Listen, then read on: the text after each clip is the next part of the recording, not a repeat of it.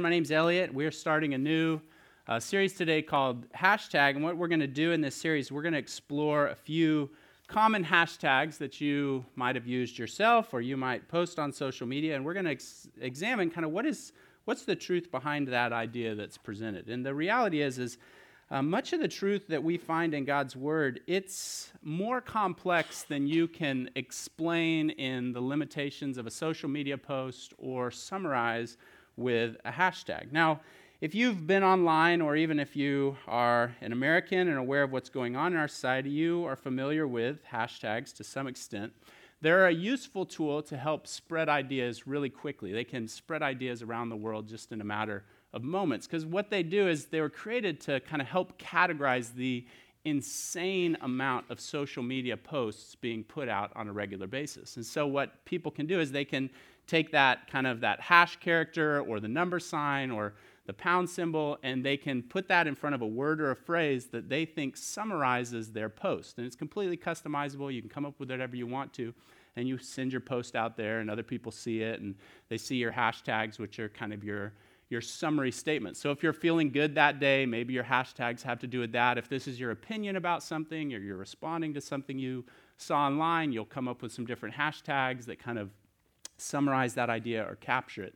And a good social media navigator, which I will admit I am not a good social media navigator, a good social media navigator can come up with funny and humorous and memorable and relatable hashtags, and other people see those and they relate to the stories, and so then they start using them, and then you can start to track these ideas as they spread all over the world.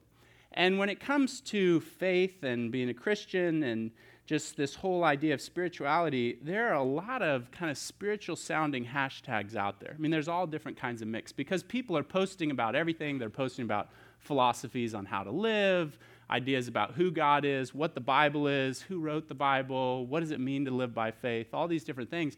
There's all these hashtags that people have come up with that kind of summarize these different ideas that you'll see floating around out there. And some of them are really good and helpful. I mean, some of these hashtags that people use and you might see, it's a really good summary statement that captures an idea from the Bible that could really help us.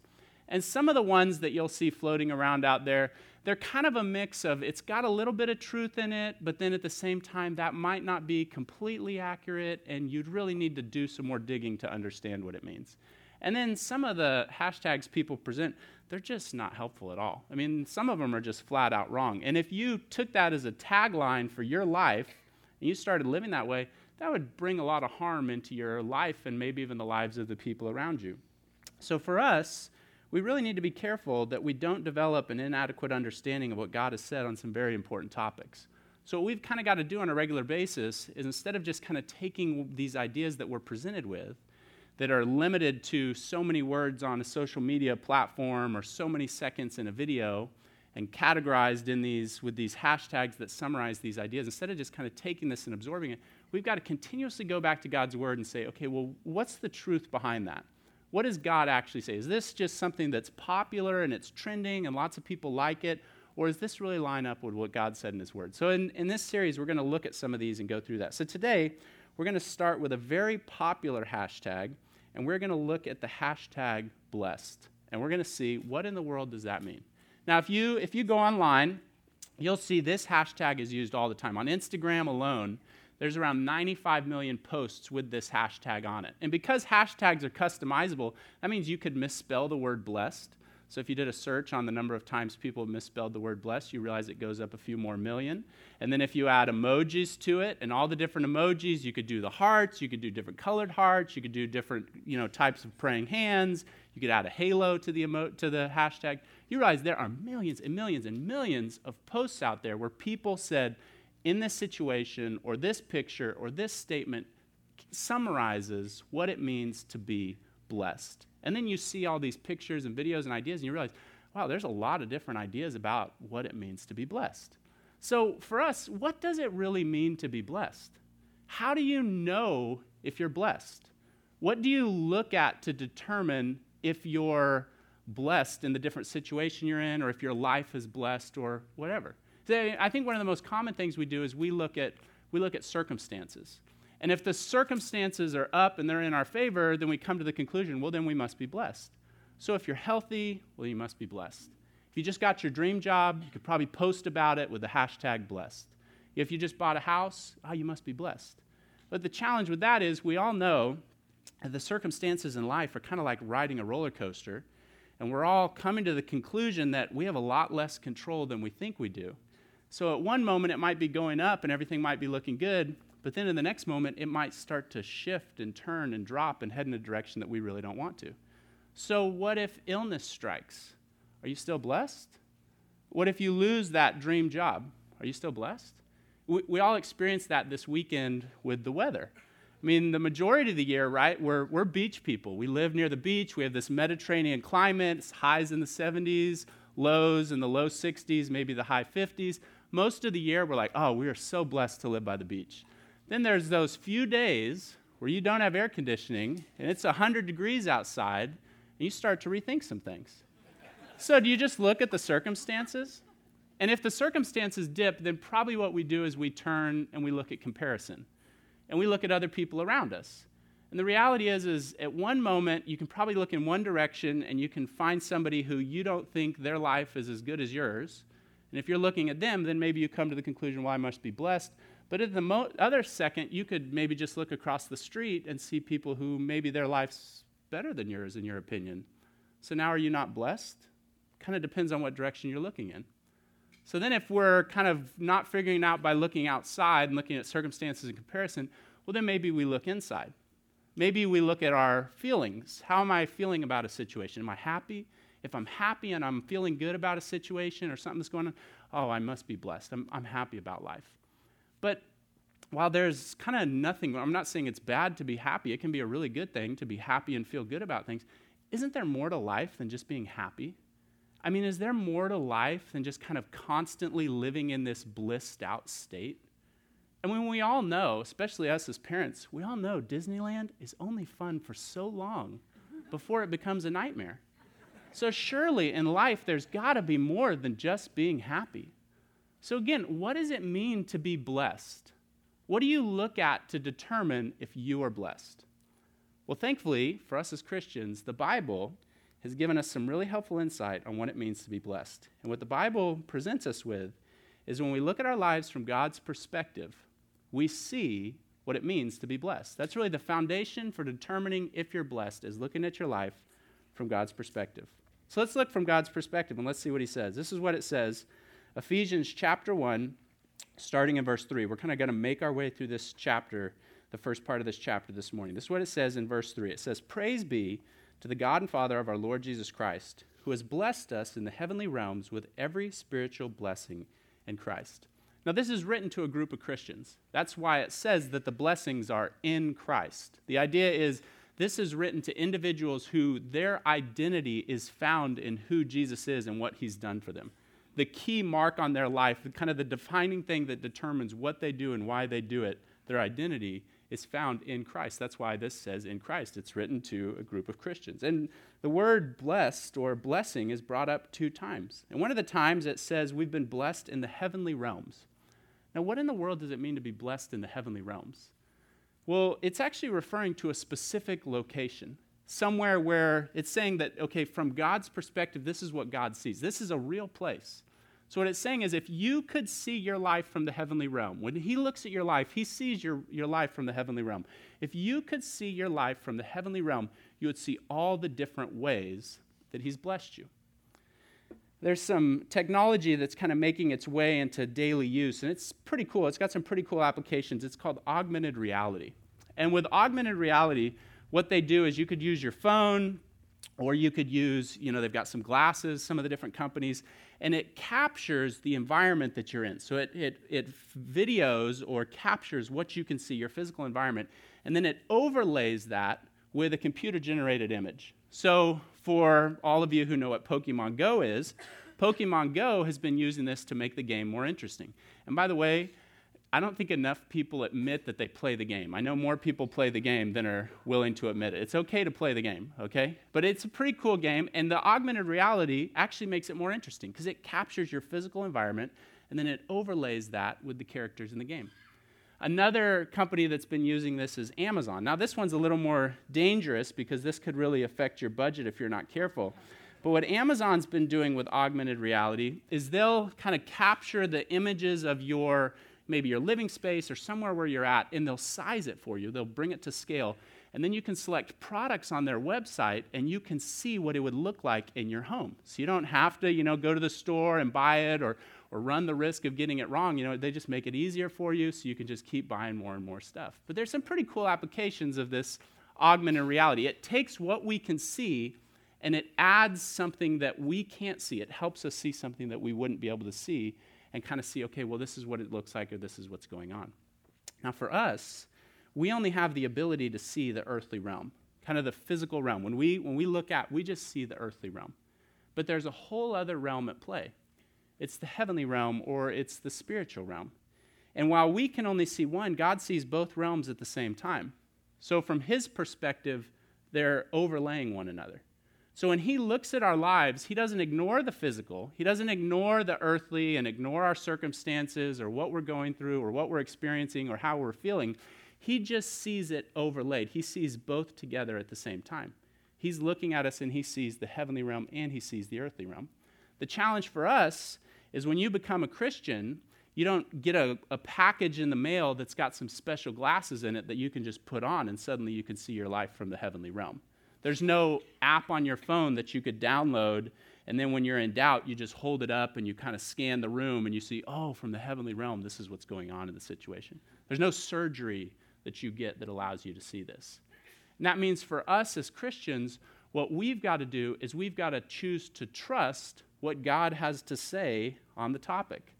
So in the Bible, when God says from the heavenly realm, this is what's going on, a Christian who can only see one of these two realms has to choose to, okay, even though I can only see one, I'm going to trust the God who sees both.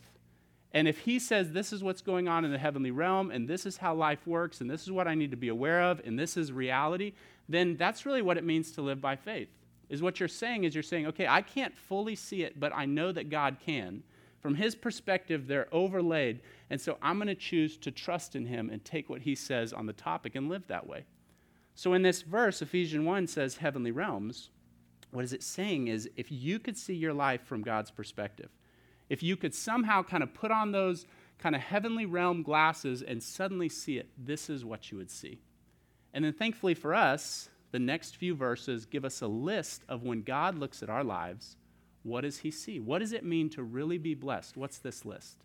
So we're gonna walk through this list. I'm gonna just give you a little heads up.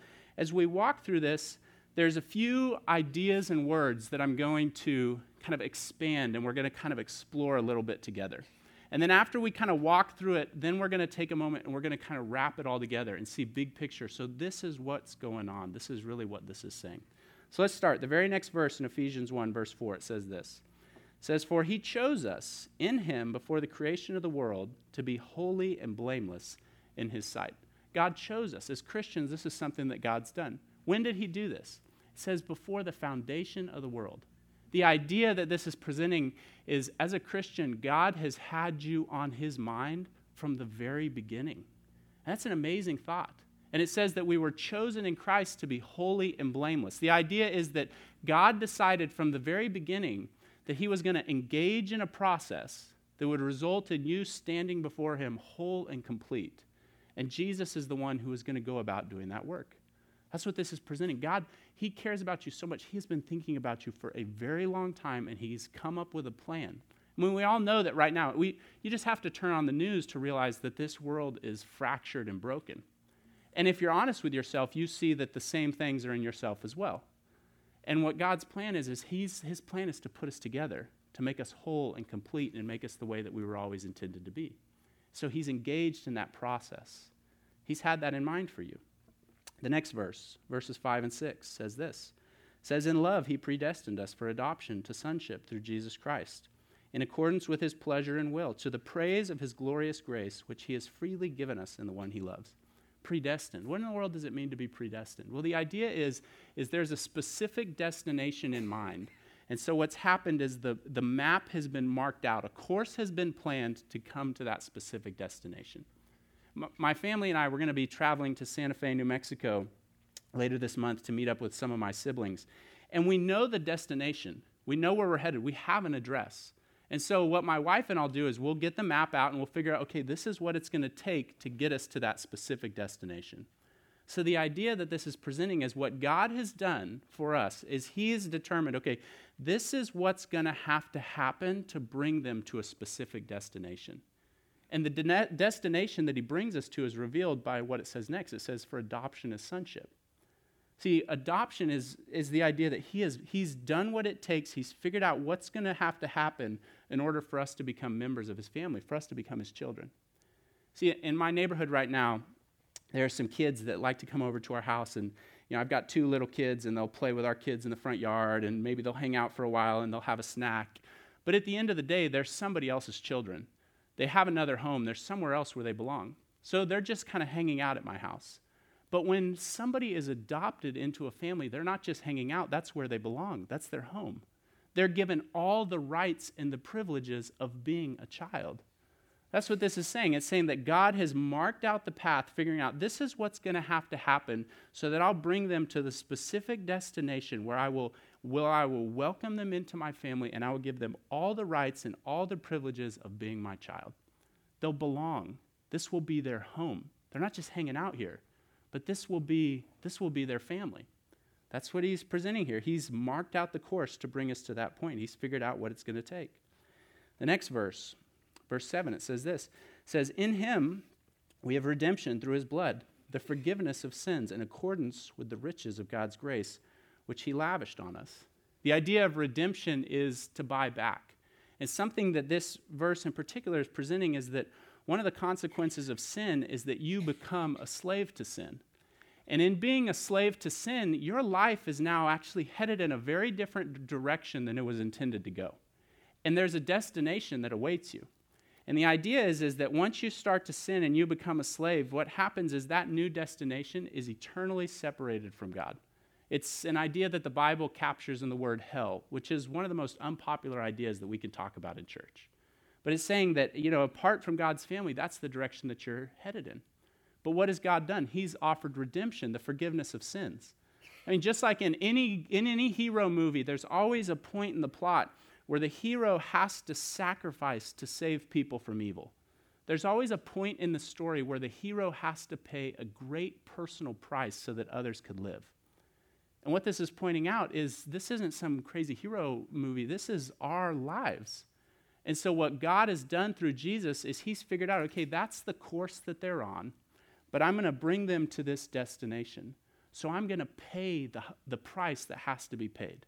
I'm going to provide the sacrifice that has to be given so that they can be brought into my family and they can receive forgiveness of sins. So that the consequences for the decisions and the sin that they've done can be wiped away and they can experience something brand new. That's what this is explaining. That's what God has done for us. That's really kind of, as you understand these are the foundation of what it means to be blessed. Now, I'll tell you, something that people have done through time, and we still do this, is we'll take words like the ones presented in this passage and we'll turn them into content for debate. And so we'll argue about, well, what does it mean and who's included and who's not included. And what we do when we do that is, one of the things we do is we start to create division. But another thing that we do is we miss the whole point of the passage. The point of the passage in explaining what God sees when he looks at our lives is not so that we can debate it. We need to understand it. But the point is to help us understand how blessed we are because of what he's done. He's had you on his mind from the beginning. He marked out the path. He figured out what's it going to take to bring them to a point where they enter my family. What's the price that has to be paid? I'm willing to pay that price. I will pay that so that they can become my child. This is pointing to how blessed we are because of what God's done.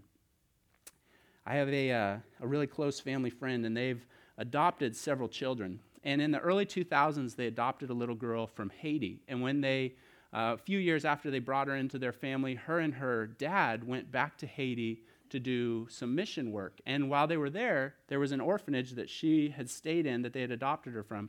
And they went to the orphanage and they were doing some stuff there. And while she was at the orphanage, she learned that she had a half-brother who she previously was unaware of, who was staying in that same orphanage. So you can imagine, she goes to her parents and she just pleads with them, hey, we've got to adopt my brother. I didn't even know I had one. We've got to adopt my brother. Just earlier in that same year, this family had adopted more kids.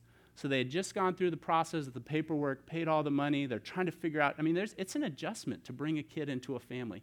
They're going through that adjustment, trying to figure it all out. And this little girl, she's just begging them, please, we've got to adopt my brother.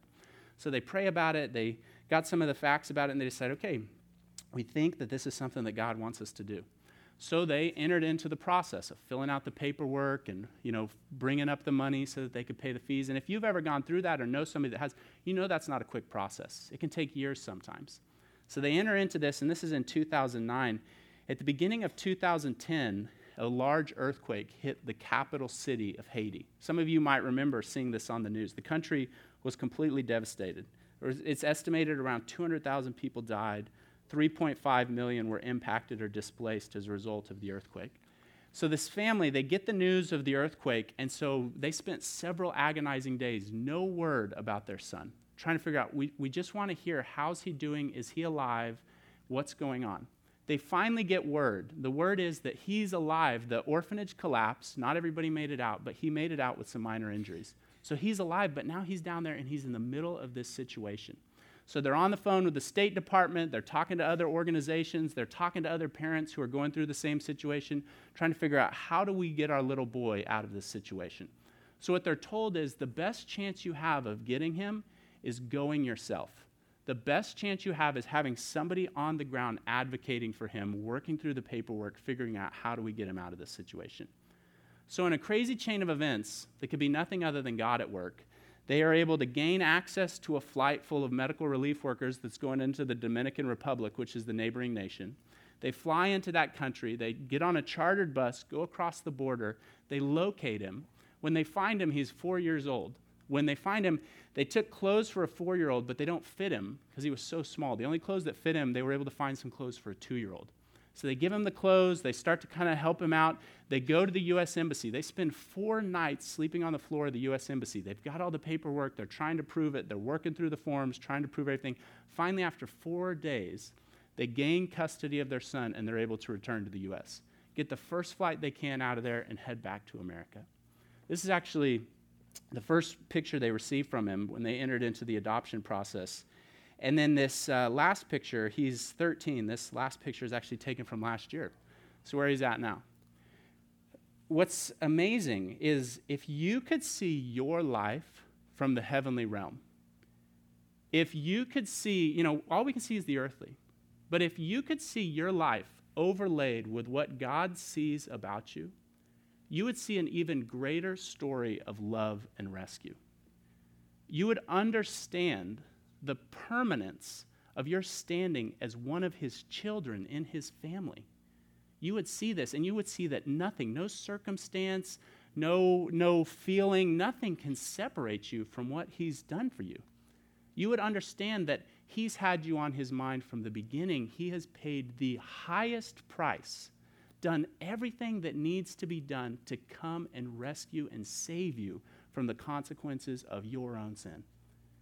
If you could see your life from his perspective, you would see this. As a Christian, that is the foundation of what it means to be blessed. That's what we look to determine if we're blessed. We look at what he's done. Now, one of the things that I think is really awesome about God is he doesn't limit who he wants to be included in this. God actually wants everybody to experience this. So what that means is if you haven't made a decision to accept Jesus' offer, and if you haven't turned to him and experienced the freedom and the life that he gives, what that still means about you is he's had you on his mind from the very beginning.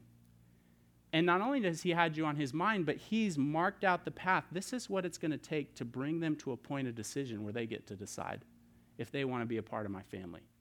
And he's paid the price for everyone. It wasn't a limited number of people. No, everybody's included in it. And he's filled out all the paperwork. That means that if you haven't entered into his family, I can tell you, he's actually extending the offer. He gives us the freedom to choose. He gives us the choice to make. But I can tell you, for everybody, he's extending the offer. And he's saying, hey, this is the work that I've done. This is the length that I've gone to because I care about you so much. Now, do you want to receive this? That's true for everybody. It's not just true for Christians. Christians are the ones who have turned and received it. We haven't done anything special. There's nothing special about us. We're just the ones who have said, okay, I want to be a part of his family. So now this is true about us. But it could be true about anyone. It's just a question of, are they going to accept it? But as a Christian, we have to understand that when it comes to the question of, are we blessed? What does it mean to be blessed? We really find the kind of the baseline understanding, the foundation of what it means to be blessed is found in what God has done for us.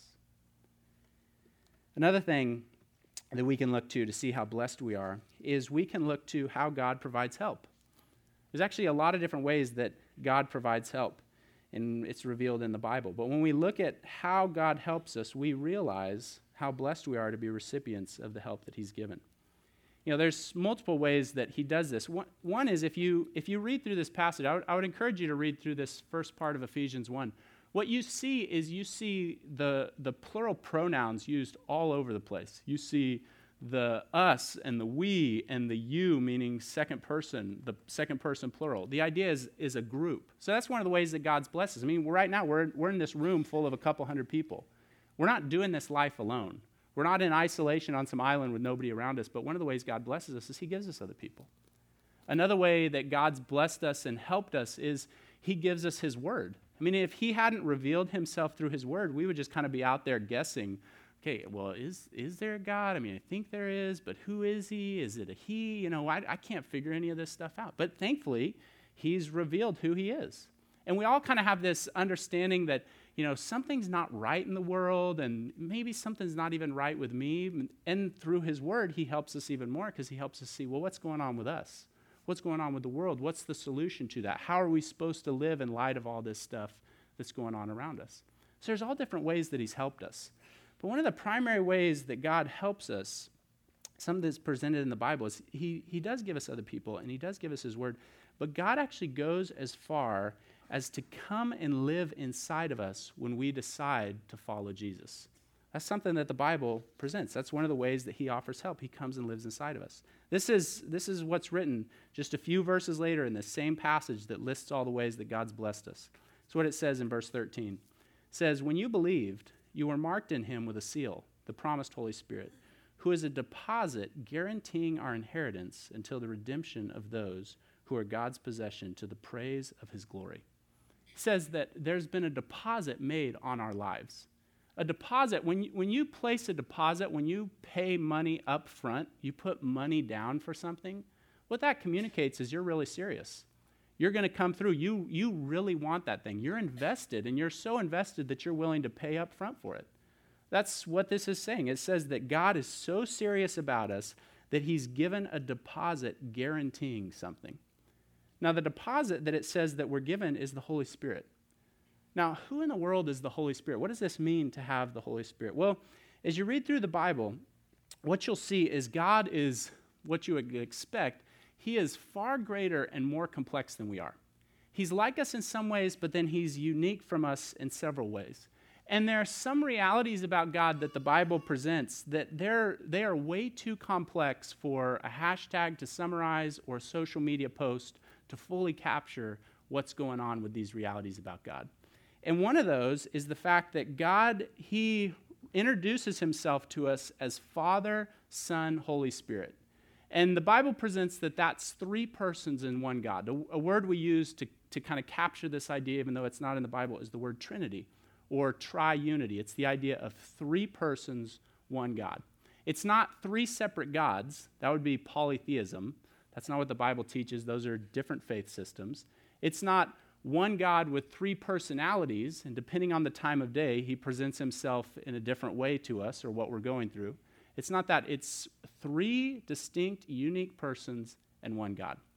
Now, I'll warn you, you're going to have trouble getting your head fully around this idea. However, while you might struggle trying to figure out, okay, well, how exactly does that work? There are some important realities about us that when we see, okay, because that's who God is, because he's three persons in one God, he can interact with us in specific ways and do stuff in our life. And when you start to understand that and you understand, okay, based on this is what God does, that can be really helpful. And so one of the things that happens is because of what Jesus, God the Son, has done, he came and he gave his life to free us from the consequences of sin. Then when we turn to him, the Bible uses the word repent, you turn around and start going another direction, you turn to him and accept his offer of forgiveness. Then what the Bible says is God, the Holy Spirit, he is God, comes and lives inside of you. And what the Holy Spirit does is he carries out the plan. He finishes the work that was started. He keeps you moving forward down this path. He is God coming to live inside of you to help you. So all those words we just talked about a minute ago, all those words that kind of describe what God's done. What does it mean to be chosen? What does it mean to be predestined? What does it mean to be forgiven, to be adopted, to have redemption? And based on being now a member of God's family and based on being somebody who's redeemed, what does that mean for me? How am I supposed to live? How does a member of God's family live? I mean, based on all those things that have happened to us, now what the Holy Spirit's doing is he's helping us figure out all those things. I mean, if you've ever watched an adoption process and watched a young child be brought into a family, you know that there's a period of adjustment. And sometimes that period of adjustment, that can be painful because there's new habits and new ways of doing things and new approaches and all kinds of stuff that has to be changed and adjusted as that family figures out this new dynamic with this new child. And there's stuff the child has to change. And that can be a painful process that takes some time. When you become one of God's children, it's not just this automatic, I'm God's child, I've got everything figured out. I'm adopted, I'm perfect, let's do this. No, it takes some time. There's adjustment that's needed. There's stuff that needs to be changed, stuff that needs to be added, new learning and understanding that needs to be acquired, old approaches to life that at the time felt natural and made sense that now, need to be replaced with something else. So what God does is he cares about us so much in this process that he himself comes and lives within us to help us with this. This last month, my family and I moved to a new apartment, and we have a piano, which, I'm increasingly starting to wonder why we have this piano, especially after going through the moving process. But when we were moving the piano, I had some friends help me pick it up, and when we were moving it, I agitated an old injury that I've had. And I knew it immediately when I did it. I mean, it was one of those things that as soon as I did it, I was like, I know what I've done, and I know how I did it. And so, I went to the doctor afterwards, and you know how it goes. They adjust you, and they kind of do some tissue work, and they say, okay, well, here, stop doing these activities for a while. You need to rest, and, do these stretching or these exercises in its place. You need to focus on this and kind of re-strengthen the region once it heals up, and, then kind of add these other things back into your routine. And so you get this work done, and I've been to the doctor enough times for this particular injury that I've started to think, man, it would be really nice if I just had a physical therapist / chiropractor / massage therapist / nutritionist follow me around. And he's somebody who just, I'm going to pick something up, and they're like, here, just a second, why don't you stand like this when you pick that up? Or somebody who said, hey, let's add this to your diet because, we really need to kind of strengthen your bones or give you a little more energy or something else. Or somebody who said, hey, you've been sitting a lot today, so let's stretch before we do an activity so we don't hurt ourselves. I'm getting older, and so, you got to think about these things. I wish that I had somebody who just was like, hey, let's work this out so that it'll balance out what's going on here so that we'll be better. I wish I had somebody who just constantly, all the time was just, hey, Elliot, this is what we need to do to get this thing functioning properly. And I don't know about you, when I go to the doctor, I'll go and he'll give me some insight and he'll give me some stuff to do. But, 2 or 3 days later, I'm not doing the stretches anymore and I forgot half of what he said. And so I've just thought, man, it would just be nice to have somebody follow me around. The reality is in God coming to live inside of us, he's given us far more than that. He's inside of us on the inside here giving us help. It's not just like, hey, here's this book, read it, figure out who I am. It's, okay, I've given you this book. I've given you a group of other people who are following me, but I'm going to give you even more help than that. I'm going to come inside of you. So that means that in the moment, situational help is available to us through God's presence on the inside.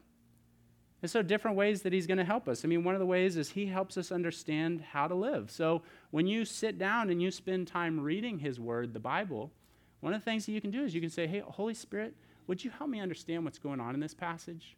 Would you help me see something that would be useful to me in the situations that I'm facing, something that I can put into practice? Ask him for help. He's there on the inside to help. Ask him for help. Another thing that he's going to do is sometimes he'll either convict you of sin that needs to change, or attitudes or habits or patterns that you have that you need to stop doing. And so when he does, take those seriously. Actually start to make changes based on what he shines light on. I mean, it's the same thing. If I had this trained healthcare professional following me around and they said, "Hey, Elliot, if you pick it up that way, you're going to throw your back out." Well, I would be wise to say, "Okay, well, how should I pick it up?" Yeah, it's the same thing with the Holy Spirit. When he says, "Hey, that's something that needs to stop. You need to end that." Well, then it's wise for us to say, "Okay, he's convicting me of this. He's shining a light on this. I need to make changes in this area." Another thing that he's going to do is, the Bible teaches that because we have God on the inside now, there are times where he's going to empower us. I'm sure you've experienced in life where you've kind of come to the end of your ability. You just don't know. I in and of myself don't possess the ability or the power to do this. So over and over again, what he's going to do is he will empower you. He will give you what you on your own do not have. To live based on the truth, to choose to do the right thing, to endure under pressure, to choose to be hopeful and joyful even though it looks like everything around you is full of despair. He's going to help you with these things. He's giving you what you don't have to do what on your own you could not do. He's there to help you. Another way that he helps is there's times in life because our vision is limited. We only see the earthly realm. We can't see the heavenly realm. There will be times where our life, we start to encounter doubt, or there's fear, or there's questions about, well, I can't fully see what God's saying, so how in the world do I keep moving in this situation? So one of the things that he's going to do is he gives confidence. He gives confidence to, okay, even though you can only see the earthly, remember the heavenly realm is real, and so he'll give us confidence to keep moving based on what God said. All different ways that he's helping us. I mean, that's just a small list of the ways that God provides us each individual help based on what we're facing, because he comes and he lives inside of us. I mean, if you step back and you think about that, and you think about the way that God helps us by the Holy Spirit, God himself coming and taking up permanent residence inside you, he's not going to leave if you offend him. But him being there permanently inside you, and when you realize that, he cares about you so much that he helps you in that way, you realize, I'm pretty blessed. I'm blessed because he has come here to help me figure this out. Figure out how to function in this world. Figure out what does it mean to be his child. Figure out how am I supposed to live in light of what he's done for me. I'm blessed because of that. So as I wrap up, I just want to ask you, what do you look at to determine if you're blessed? What do you look at? Do you look at the circumstances of your life? If the circumstances are headed up, then, yeah, you're probably feeling pretty blessed. But, I know probably for some of you in the room, the circumstances are, might not be going that great. Is that what you're looking at? Are you looking at comparison? You're just, looking to the people around you. Do they have it better? Do they have it worse? Are you looking at how you feel? I mean, probably in a room like this, some of you feel pretty good about today. We're all in AC, so we should all feel good about that. But at the same time, there's probably some of you, you're not feeling that great right now. So what do you look at to determine if you're blessed? Well, let me point you to something that's solid and something that can't be changed. And that's the reality of what God's done for you. He has brought you into his family. He's had you on his mind from the beginning. He's done the work to figure out what it's going to take for you to be his child. He's saved you. He's forgiven you. He's paid for you. That's something that cannot be changed by what we experience in the earthly realm. That's permanent. And he cares about you so much that he gives you help from the inside by coming to live inside you. He doesn't just say, hey, figure it out. Come see me when you do. No, he comes to help us through the situations of life based on what we're facing. That's the foundation for what it means to be blessed. So what are you looking at? Is that what you're looking at? Or are you looking at something else? Let's pray. Father, I thank you for all the ways that you bless us. And I thank you specifically for the fact that when we look at our lives from what you see, and we look at our lives from the heavenly realm, we see something that's permanent and cannot be taken away, something that's true about us, even though we go through the ups and downs of life. And that's the fact that you've done what it takes to save us and forgive us and bring us into your family. So God, I thank you for that. And God, I pray for help. You come and live inside of us to help us. I pray one of the ways that you would help us is you would remind us of this. And you would turn our attention to this. And instead of looking at just our circumstances or comparison or, gauging life based on how we feel, we would turn and look at something that's solid and something that does not change. And so, God, I pray that based on you living inside of us, that would be one of the specific ways that you help us. God, I thank you for all the ways that you've blessed us. In Jesus' name, amen.